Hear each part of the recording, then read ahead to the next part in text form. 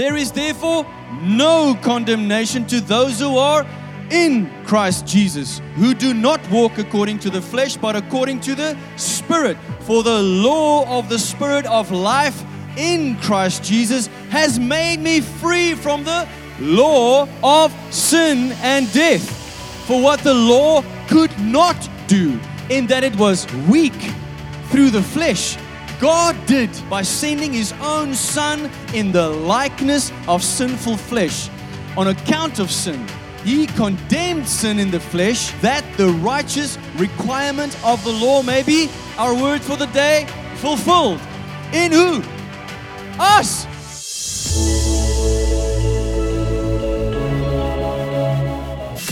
Hello and welcome to the Love Key Church podcast, where we share our church's message of the week.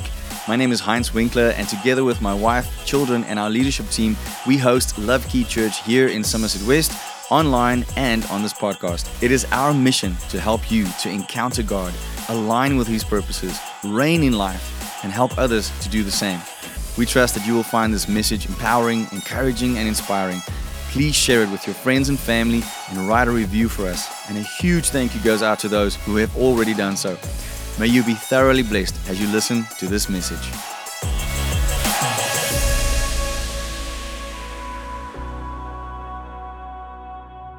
We are busy with a series called The Teacher, about the Sermon on the Mount, where Jesus sat down, opened His mouth, and started teaching His disciples and teaching those multitudes who followed Him, because He healed them, and more came and He healed them, and then He started to preach. I'm working with you. We're working our way through the Sermon on the Mount, which is 3 chapters in the book of Matthew, 5, 6, and 7. And I was asking God this week if I can skip some of the parts, like the one that was up for this week. And He gently said no. Because it's a difficult one. It is one that has the potential of causing confusion. It is the one that has caused some people to fall out of agreement with each other, so much so that churches have split and ministries have broken and all kinds of stuff has happened. And obviously, we want none of that. But God has challenged me to delve into what did Jesus say here? What did He mean? And how do we apply it to our lives? So church, I invite you to go on a journey with me as we read the next few verses. I never thought that just 3 verses could cause me to ask so many questions and delve so deeply into the Word of God. But I'm grateful, and my heart and my trust is today that the Holy Spirit will, through me, speak to all of us, and that we will walk out of here, yes, with a deeper understanding, but more so, understanding who we are in Christ and what we have access to because of Christ. All right? If you walk out of here today and you don't know that, please come to me and I'll try and explain it better. So, with that in mind, let us turn to the next part of the Sermon on the Mount, which is Matthew 5, verse 17 to 20. I'm going to read it from 2 different translations. The first one is the New King James. It says, "Do not think that I came to destroy the law or the prophets. I did not come to destroy, but to fulfill. For assuredly I say to you, till heaven and earth pass away, one jot or one tittle will by no means pass from the law till all is fulfilled. Whoever therefore breaks one of the least of these commandments and teaches men so shall be called least in the kingdom of heaven. But whoever does and teaches them, he shall be called great in the kingdom of heaven. For I say to you, that unless your righteousness exceeds the righteousness of the scribes and Pharisees, you will by no means enter the kingdom of heaven. That is why our session for today is called Fulfilled. The title of our message today is Fulfilled. You could show them that slide quickly, and then I'll come back to the other scripture. Fulfilled. Jesus is saying, I did not come to destroy the law and the prophets. I came to fulfill them. All right, let's read the same passage from the New Living Translation. Jesus says, don't misunderstand why I have come. I did not come to abolish the law of Moses or the writings of the prophets. No, I came to accomplish their purpose. I tell you the truth, until heaven and earth disappear, not even the smallest detail of God's law will disappear until its purpose is achieved. So if you ignore the least commandment and teach others to do the same, you will be called the least in the kingdom of heaven. But anyone who obeys God's law and teaches them will be called great in the kingdom of heaven. But I warn you, unless your righteousness is better than the righteousness of the teachers of religious law and the Pharisees, you will never enter the kingdom of heaven. What does this mean? How should we hear it? Jesus' audience was his disciples and Jewish people from all over. He had told them the Beatitudes, and then about being salt and light, which we talked about last week, and now he's saying this. Jesus' words, as he starts this out, implies that some of them, or he was sensing that some of them were thinking that he intended to abolish the law and the prophets, that he was trying to take it out. And that would have been easier for them, because if he just dismisses that, then they can easily disqualify him as someone of importance. But he said, I didn't come to do that. Or what he was saying up until that point, speaking about what it means to be blessed and what it means to be salt and light, they could go, he's moving away from the law and the prophets. He's saying, don't think that. Don't make that mistake. I didn't come to abolish or destroy. I came to fulfill. Everybody say fulfill. I came to fulfill. So what does fulfill mean? Does anyone know? You can grab the mic and come and teach if you... In this specific text, it comes from the Greek word plerosai, or it comes from pleres, which means to make replete. That means to cram something as full as possible, to fill to the brim, to level up. Some of the business people will like that one. Come on, level up. To satisfy completely, to finish, to verify. It also means to make full, to fill up, to cause to abound, to furnish or to supply liberally.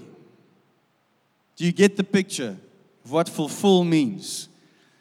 That's from the biblical and the Greek word. The Oxford Dictionary, the modern day Oxford Dictionary says it's to achieve or realize something that's desired, promised, or predicted. It also means to carry out a duty or role that is required, or promised, or expected. That is what it means to fulfill. Fulfillment is the meeting of a requirement. That's what I'm hearing from all of these things, is that there's a requirement that needs to be filled. Imagine a requirement being an empty vessel. Like this thing is empty, it needs to be filled. Can you see that picture? Something is required to take place. It refers to a thing that's needed or wanted, an outcome that is compulsory, or a necessary condition that has to be met. Are you following?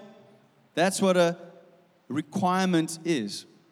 To help us better understand, I want you to think if you've ever applied to take part in a course. Maybe you went to university or college, or you did an online class with my wife.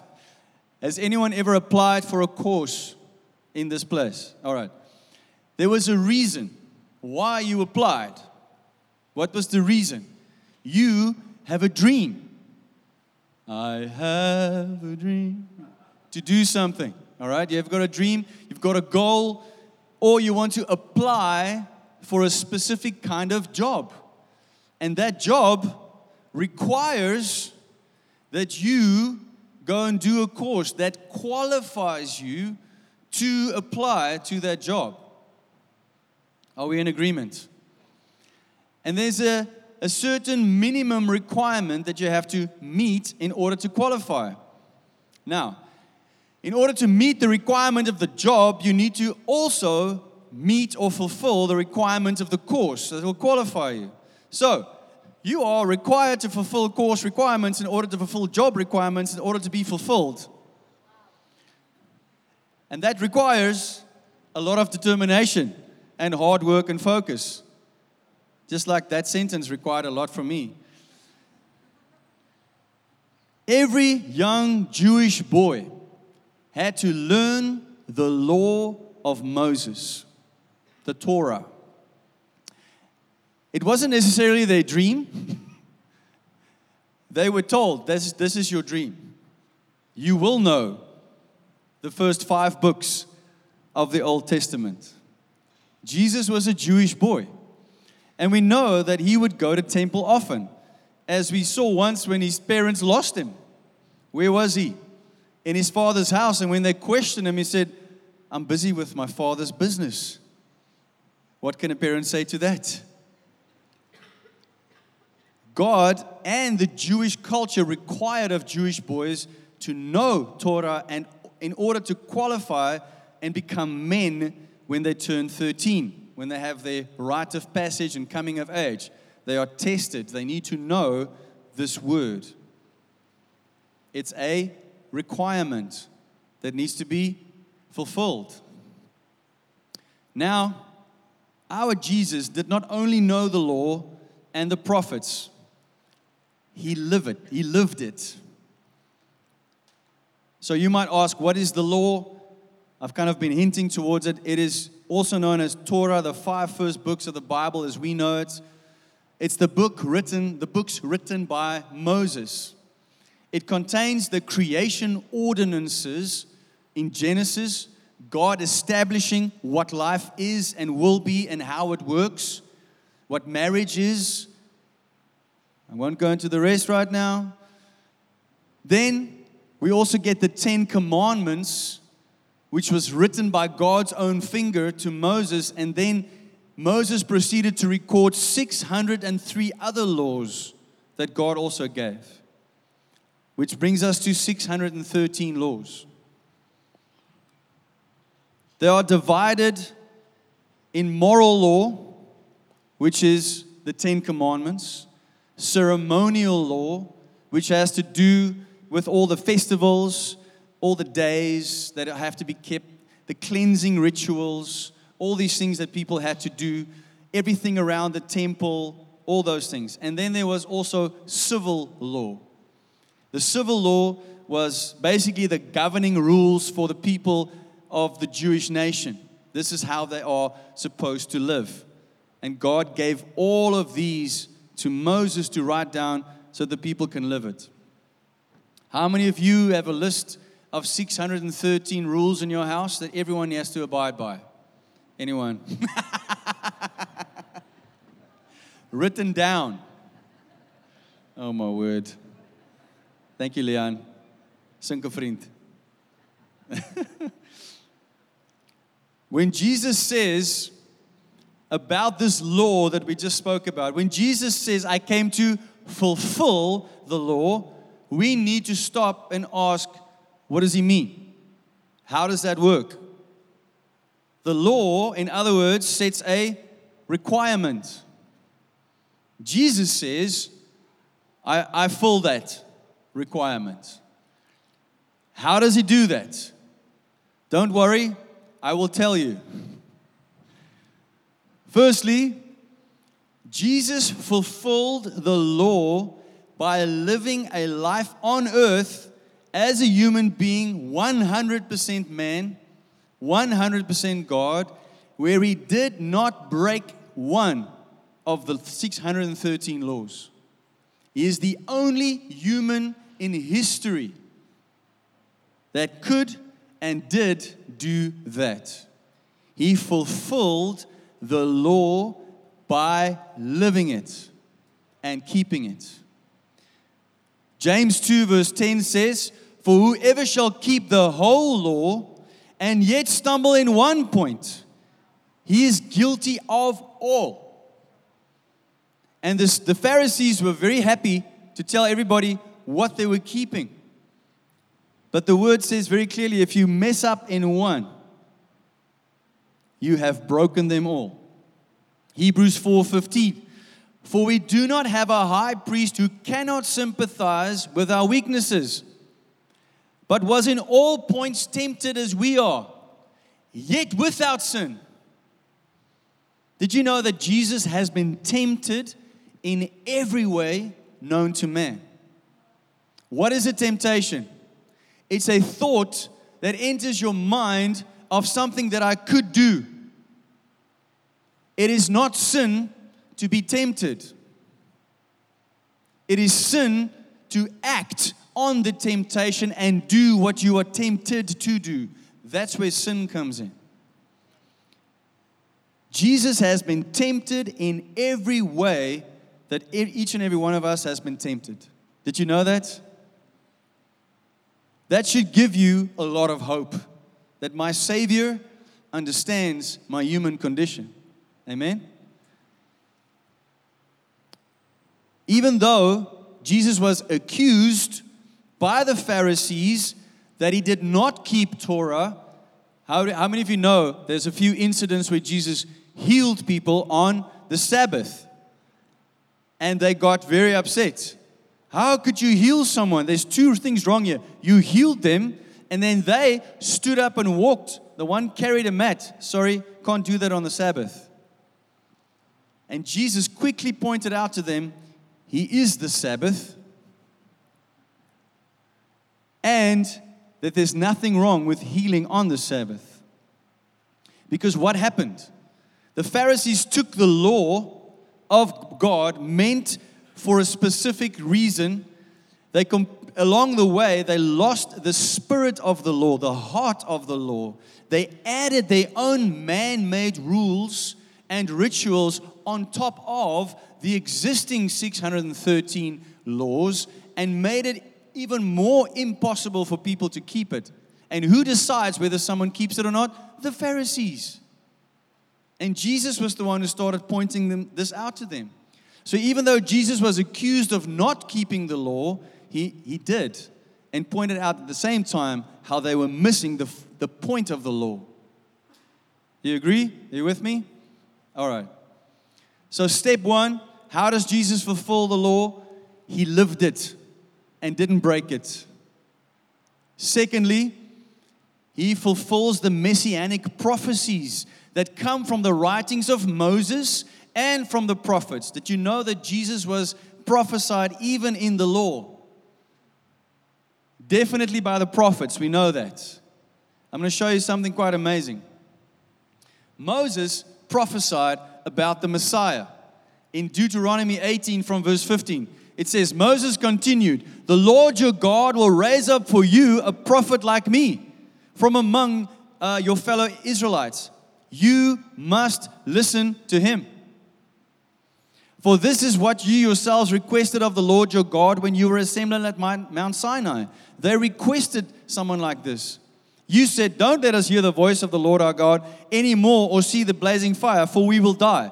Go and read Exodus 20. It's quite amazing how they say they don't want to come near God. He's too awesome and powerful.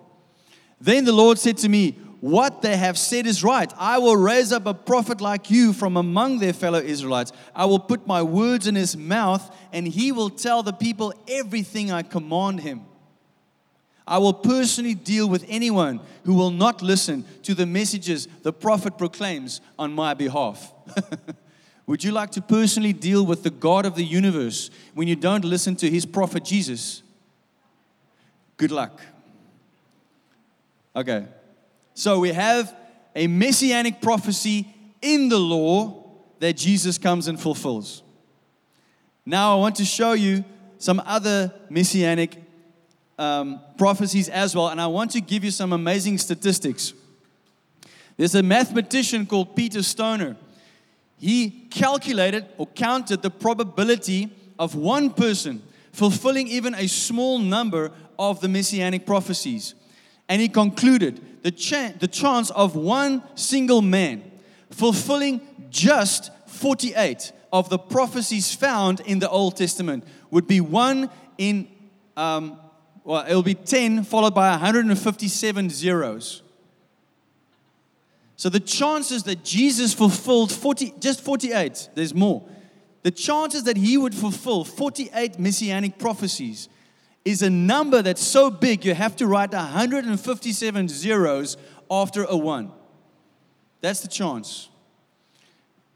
Jesus fulfilled not just 48, he fulfilled 324. 324 messianic prophecies fulfilled by Jesus.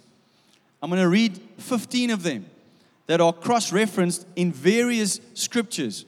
Firstly, the Messiah is to be born in Bethlehem. Micah 5:2, fulfilled in Matthew 2:7.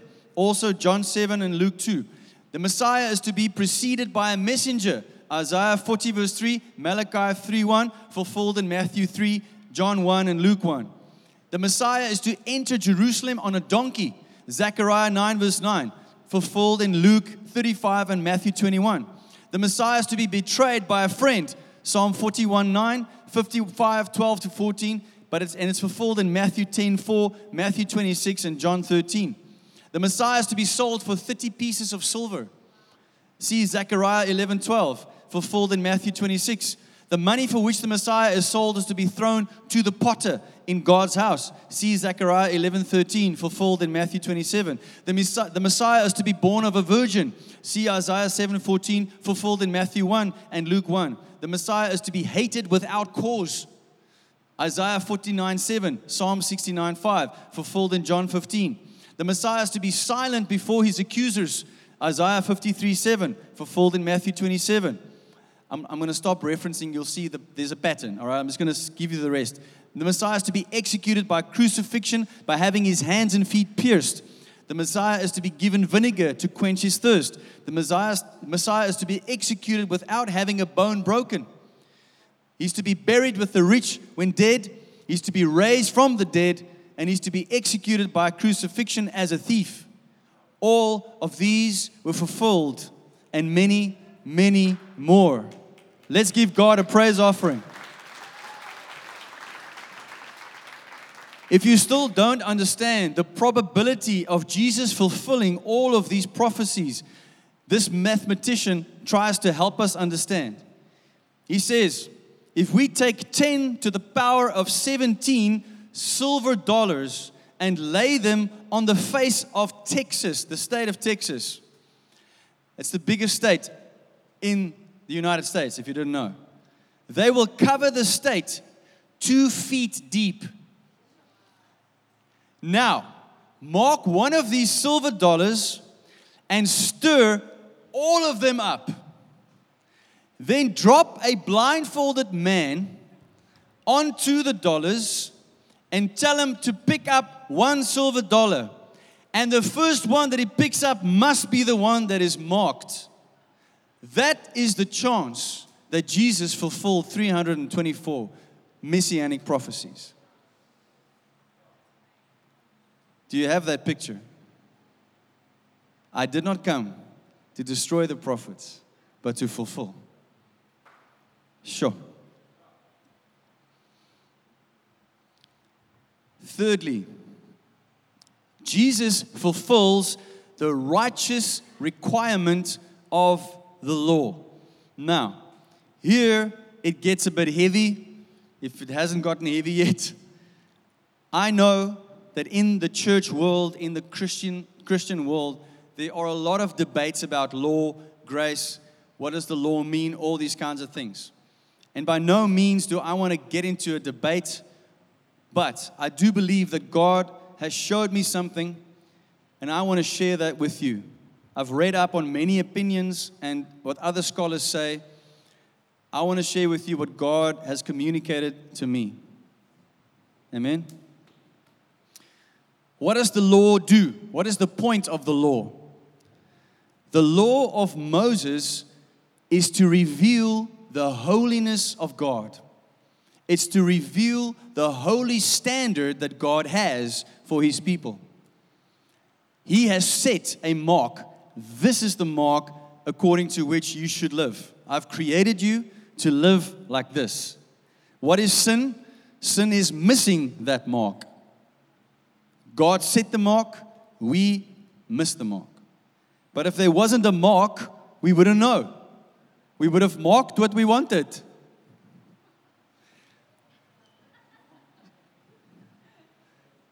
Only the Afrikaans people will get that. The law reveals the holiness of God. He sets the standard. Secondly, the law reveals what sin is. It reveals to us what sin is. God says, this is my holy standard. And at the same time, I now realize, if I do this, it is sin. God got specific. If you do this, it is against the mark that I've set for my holiness. So now because of the law, I know what is sin. Romans 7:7. What shall we say then is the law? What shall we say then? Is the law sin? Certainly not. On the contrary, I would not have known sin except through the law. For I would not have known covetousness unless the law had said, you shall not covet. Okay. Thirdly, the more knowledge of the law increases in my life, the more sin increases. Do you understand that? The more I know what God's standard is, the more laws I hear, the more I realize, okay, this is also sin, this is also sin, and you kind of get to the point where you go, oh my word, I'm a sinner. That's what the Lord does.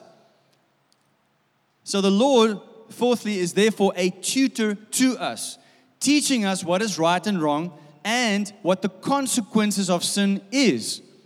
Galatians 3 from verse 23. But before faith came, before the new covenant, we were kept under guard by the law, kept for the faith which would afterward be revealed. Therefore the law was our tutor to bring us to Christ, that we might be justified by faith. Fifthly, because of the law, we all stand guilty before God and we deserve righteous judgment. That's what the law does. It makes us understand that we are guilty before God and there will be a righteous judgment. And in the sixth place, but God came to take the righteous requirement of the law on Himself. So we have 5 pieces of really hard news. I'm a sinner. I'm heading for hell. The law makes it very clear.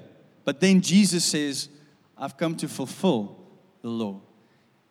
He says, He came to take the righteous requirement of the law upon Himself on our behalf.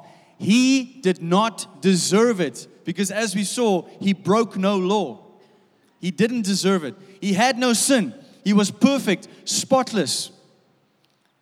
2 Corinthians 5 verse 21. For He made Him who knew no sin to be sin for us, that we might become the righteousness of God in Him.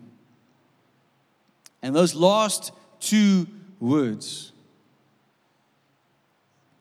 is the good news that we receive today. In Him. In Him. In Jesus. If you remember anything from today, I want you to remember this. In Him.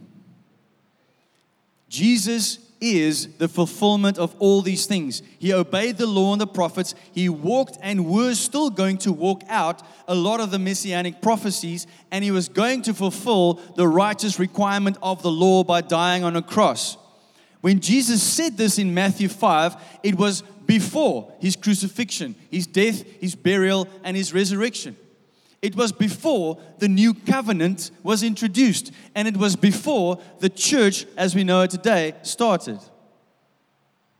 Are you following? When Jesus was giving the Sermon on the Mount, he had not died for our sins yet. And the church had not started. That was still to come.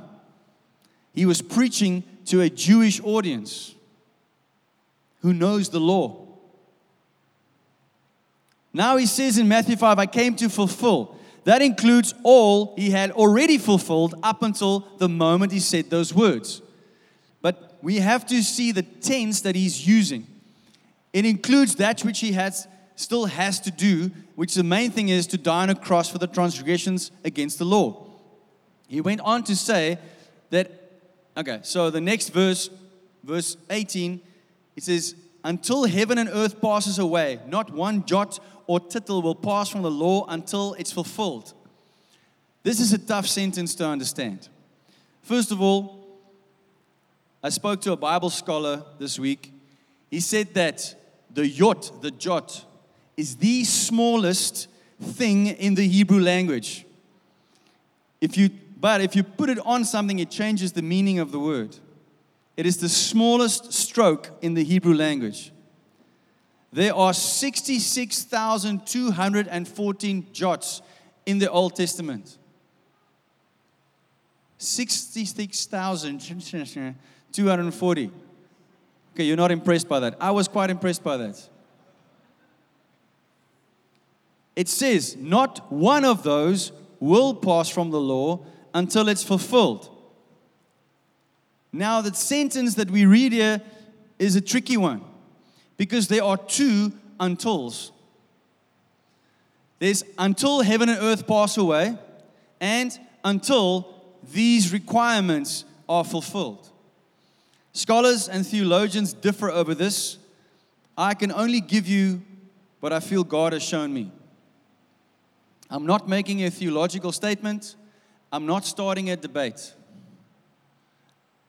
But I do want to offer you something that I believe is encouraging and edifying and really powerful. It says, not one pen stroke will pass from the law until the end of all things as we know it, until heaven and earth passes away. So the one option is, this law is in effect until the whole earth passes away and the heavens. Okay? Or until what the law requires is accomplished.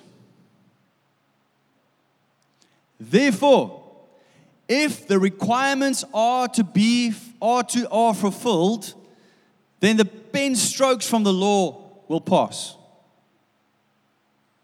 So if nothing happens that makes the law fulfilled, then it will only pass away when heaven and earth passes away. But if something comes along that fulfills all the requirements, then the law will pass away. Are you following me? All right.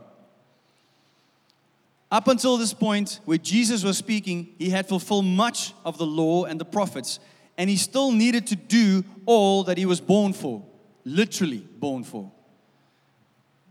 Before I continue, I want to sketch something to you that I believe will help us understand this.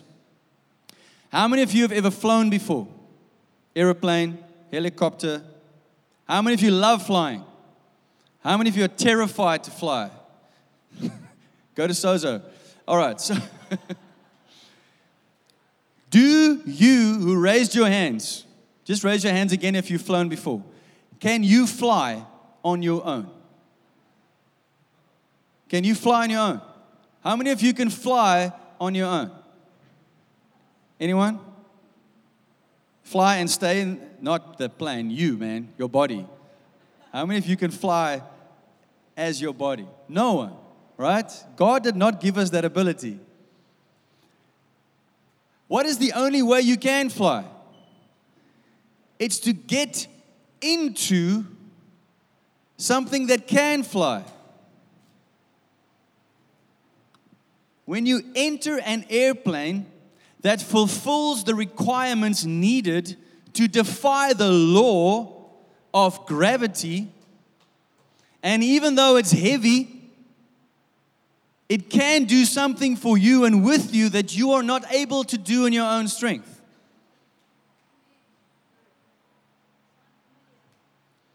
Here's the question. What if someone was able, Holy Spirit,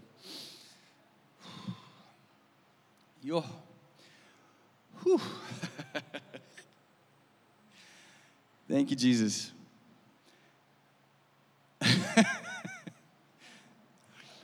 Holy Spirit.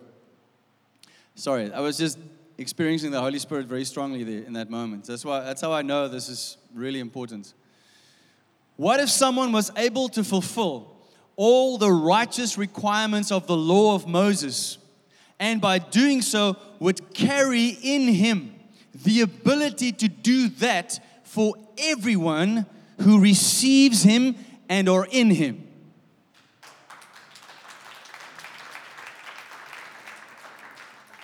John 1, verse 12. But as many as received him, to them he gave the right to become children of God, to those who believe in his name, who were born not of blood, nor of the will of the flesh, nor of the will of man, but of God. 2 Corinthians 5:17. Therefore, if anyone is in Christ, he is a new creation. All things have passed away. Behold, all things have become new. Now all things are of God, who has reconciled us to himself through Jesus Christ, and has given us the ministry of reconciliation. That is, that God was in Christ reconciling the world to himself, not imputing their trespasses to them.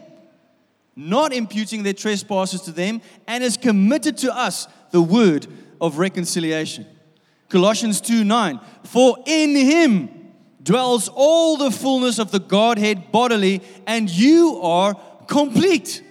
In him, who is the head of all principality and power. Colossians 2:13. And you being dead in your trespasses and the uncircumcision of your flesh, he has made alive together with him, having forgiven you all trespasses, having wiped out the handwriting of the requirements that was against us, which was contrary to us. And he has taken it out of the way, having nailed it to the cross, having disarmed principalities and powers, he made a public spectacle of them, triumphing over them in it. So let no one judge you in food or drink, or regarding a festival or a new moon or Sabbaths, which are the shadow of things to come, but the substance is of Christ. I'm not preaching, I'm reading word. Did you notice that? Romans 8 verse 1. There is therefore no condemnation to those who are in Christ Jesus, who do not walk according to the flesh, but according to the Spirit. For the law of the Spirit of life in Christ Jesus has made me free from the law of sin and death. For what the law could not do, in that it was weak through the flesh, God did by sending his own Son in the likeness of sinful flesh.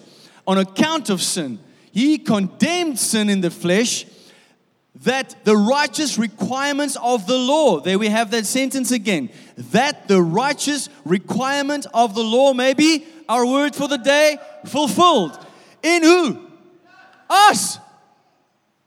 Who do not walk according to the flesh, but according to the Spirit. For those who live according to the flesh set their minds on the things of the flesh, but those who live according to the Spirit, the things of the Spirit. For to be carnally minded is death, but to be spiritually minded is life and peace. Romans 10:4. For Christ is the end of the law for righteousness to everyone who believes. When you fulfill something, you are the end of it. You have fulfilled it.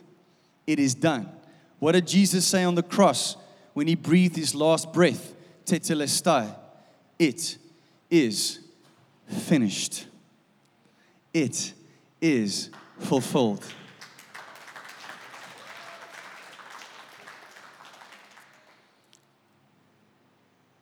What do we do with verse 19 and 20? It says, whoever therefore breaks one of the least of these commandments and teaches men so shall be called least in the kingdom. But whoever does and teaches them, he shall be called great in the kingdom of heaven. So I say to you that unless your righteousness exceeds the righteousness of the scribes and the Pharisees, you will by no means enter the kingdom of heaven. You want to enter the kingdom of heaven? Your righteousness has to exceed the righteousness of the Pharisees. Did Jesus break any and teach others to break any of the law of Moses? No. Did he live it and teach it? Yes, He did. And He is busy doing it and about to expand on it while He's talking to them. Whose righteousness exceeds that of the Pharisees? Do you know why? He was already exceeding their righteousness in that moment before crucifixion because He actually lived it.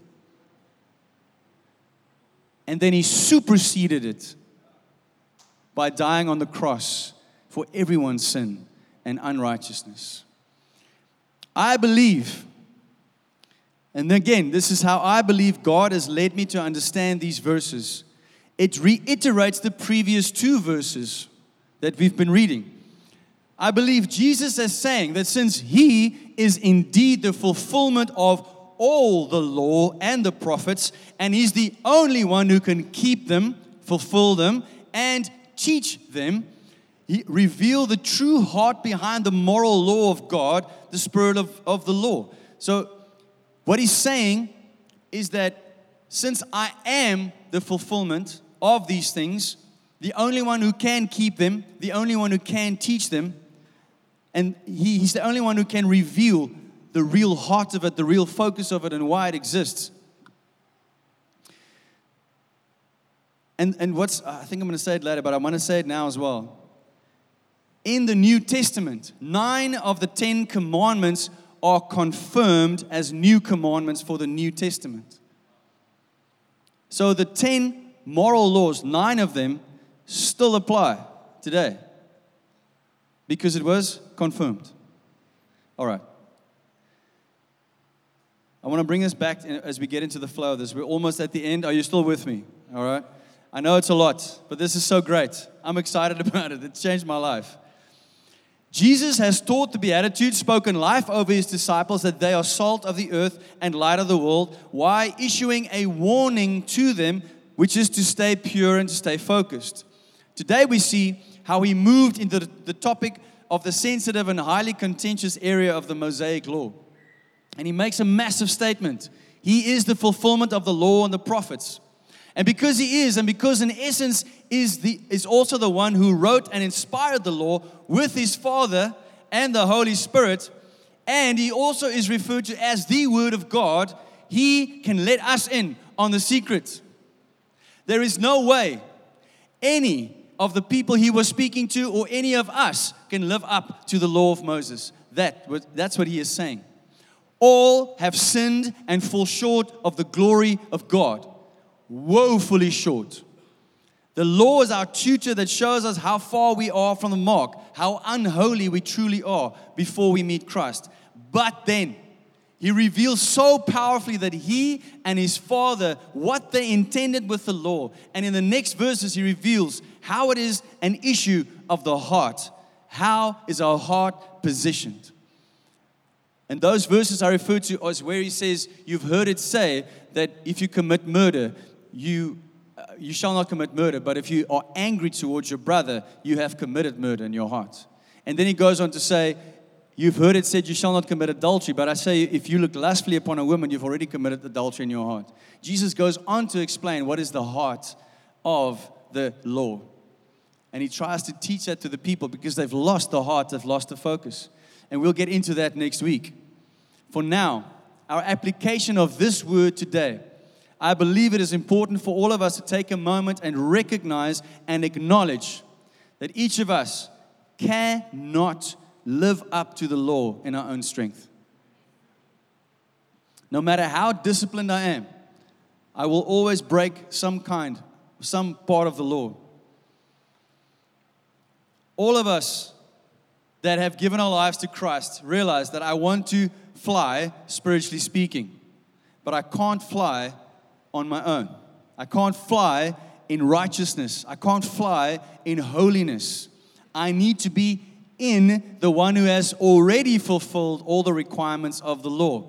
What we all need to be reminded of is how much we need this Jesus Christ of Nazareth, who is the love of God, who has the grace of God in Him. And we can know that if we are in Him, if we abide in Him and He is in us, then we can fly. Amen? Then we are no more in condemnation, but a new creation, free from death that the letter of the law brings. But I'm free in Christ, and I can now live according to the Spirit. This is very important to know. This truth we are hearing today is not a ticket to keep on sinning. It's not a ticket to do what I want. It's actually a supernatural way to live according to the mark that God set in the first place. Through Jesus Christ, by the power of the Holy Spirit, by grace through faith in Jesus with the power of the Holy Spirit, we can live a righteous, holy life. Amen? Come on.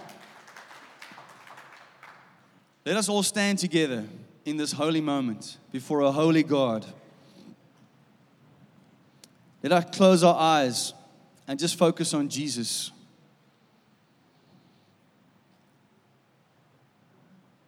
I want you to take a moment and just in your own words say, thank you, Jesus, for fulfilling the law and the prophets. Just let's say that together.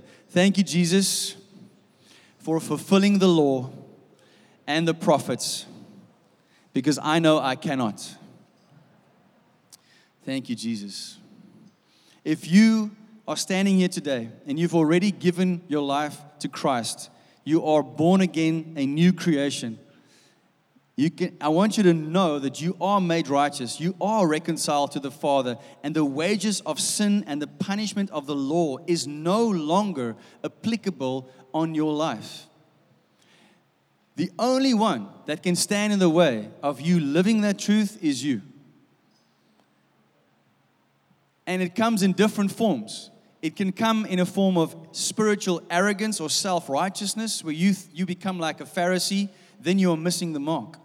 Or it can be a form of spiritual immaturity and a low esteem, a low self-esteem of you spiritually speaking. Like, I don't deserve this. I can never do this. All my sin from my past. You keep focusing on your sin of the past. You keep focusing on your weak points. And Jesus is like, I don't know what you're talking about, because in me, this is washed clean. It's done with.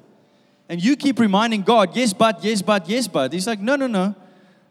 In me, the righteous requirements of the law has been fulfilled. Are you in me? Yes or no? If you say yes, you might still struggle with some thoughts and insecurities, but today you can choose to know it has been fulfilled, and when I am in Jesus, I am in righteousness. What does that mean? It means that when the Father looks at you who are born again, He looks through the blood of Jesus Christ. He looks through the fulfillment of Jesus Christ, and He sees a holy person that has been washed clean and that's heading for eternity with Him. That's what He sees. And that's who you are. So first, to those who already believe, who have let the enemy lie to them about their worth, about their condition before God, please close your eyes and take a moment and say, Lord, I repent. I repent of letting the enemy lie to me about who I really am before you. Maybe some of us need to say, Lord, I repent of trying to keep the law in my own strength.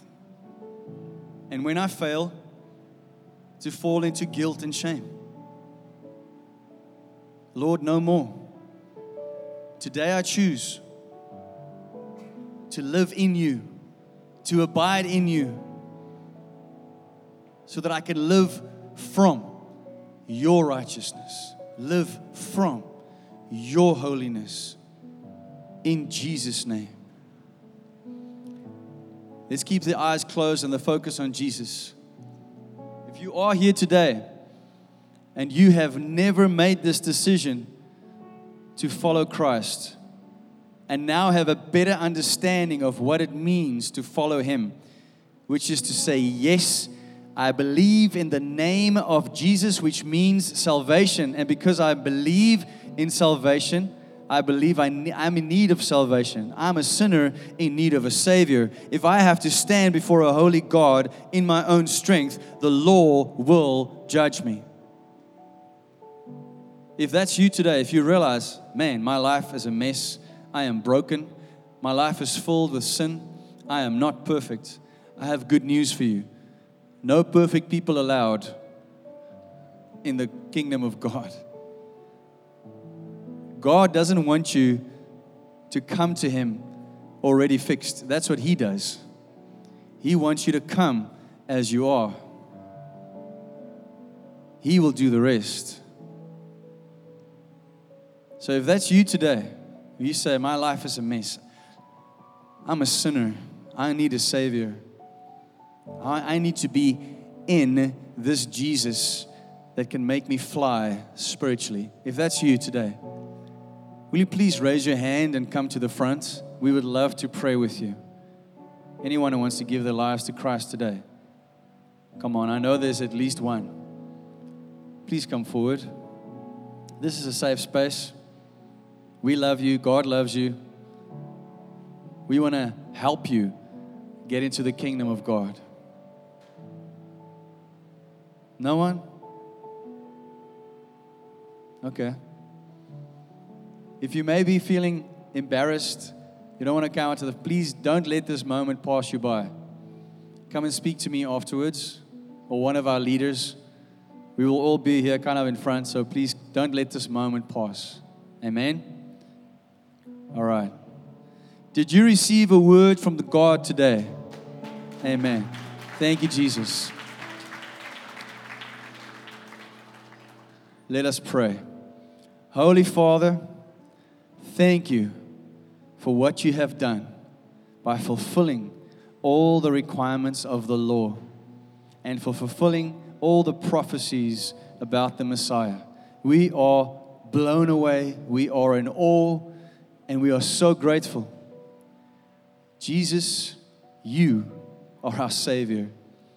You saved us from an eternal death apart from God the Father. But you've come and you've reconciled us. You have fulfilled every requirement of the law so that we don't have to. And you've opened up the door so that we can be with you, in you, and through you be made righteous before God, fulfilling all the requirements. Jesus, thank you. Holy Spirit, we invite you to come into this space in our lives in a whole new, fresh way. We fall out of agreement with every negative thought that is not of you about who we are in Christ. And we ask, Holy Spirit, that you will open our eyes to who we really are every day. We choose to draw near to you and live with you and go by your leading in our lives.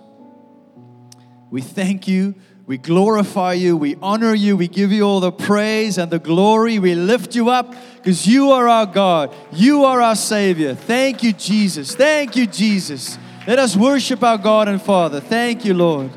Hallelujah. Thank you, thank you, thank you. Amen and amen. Have a wonderful Sunday.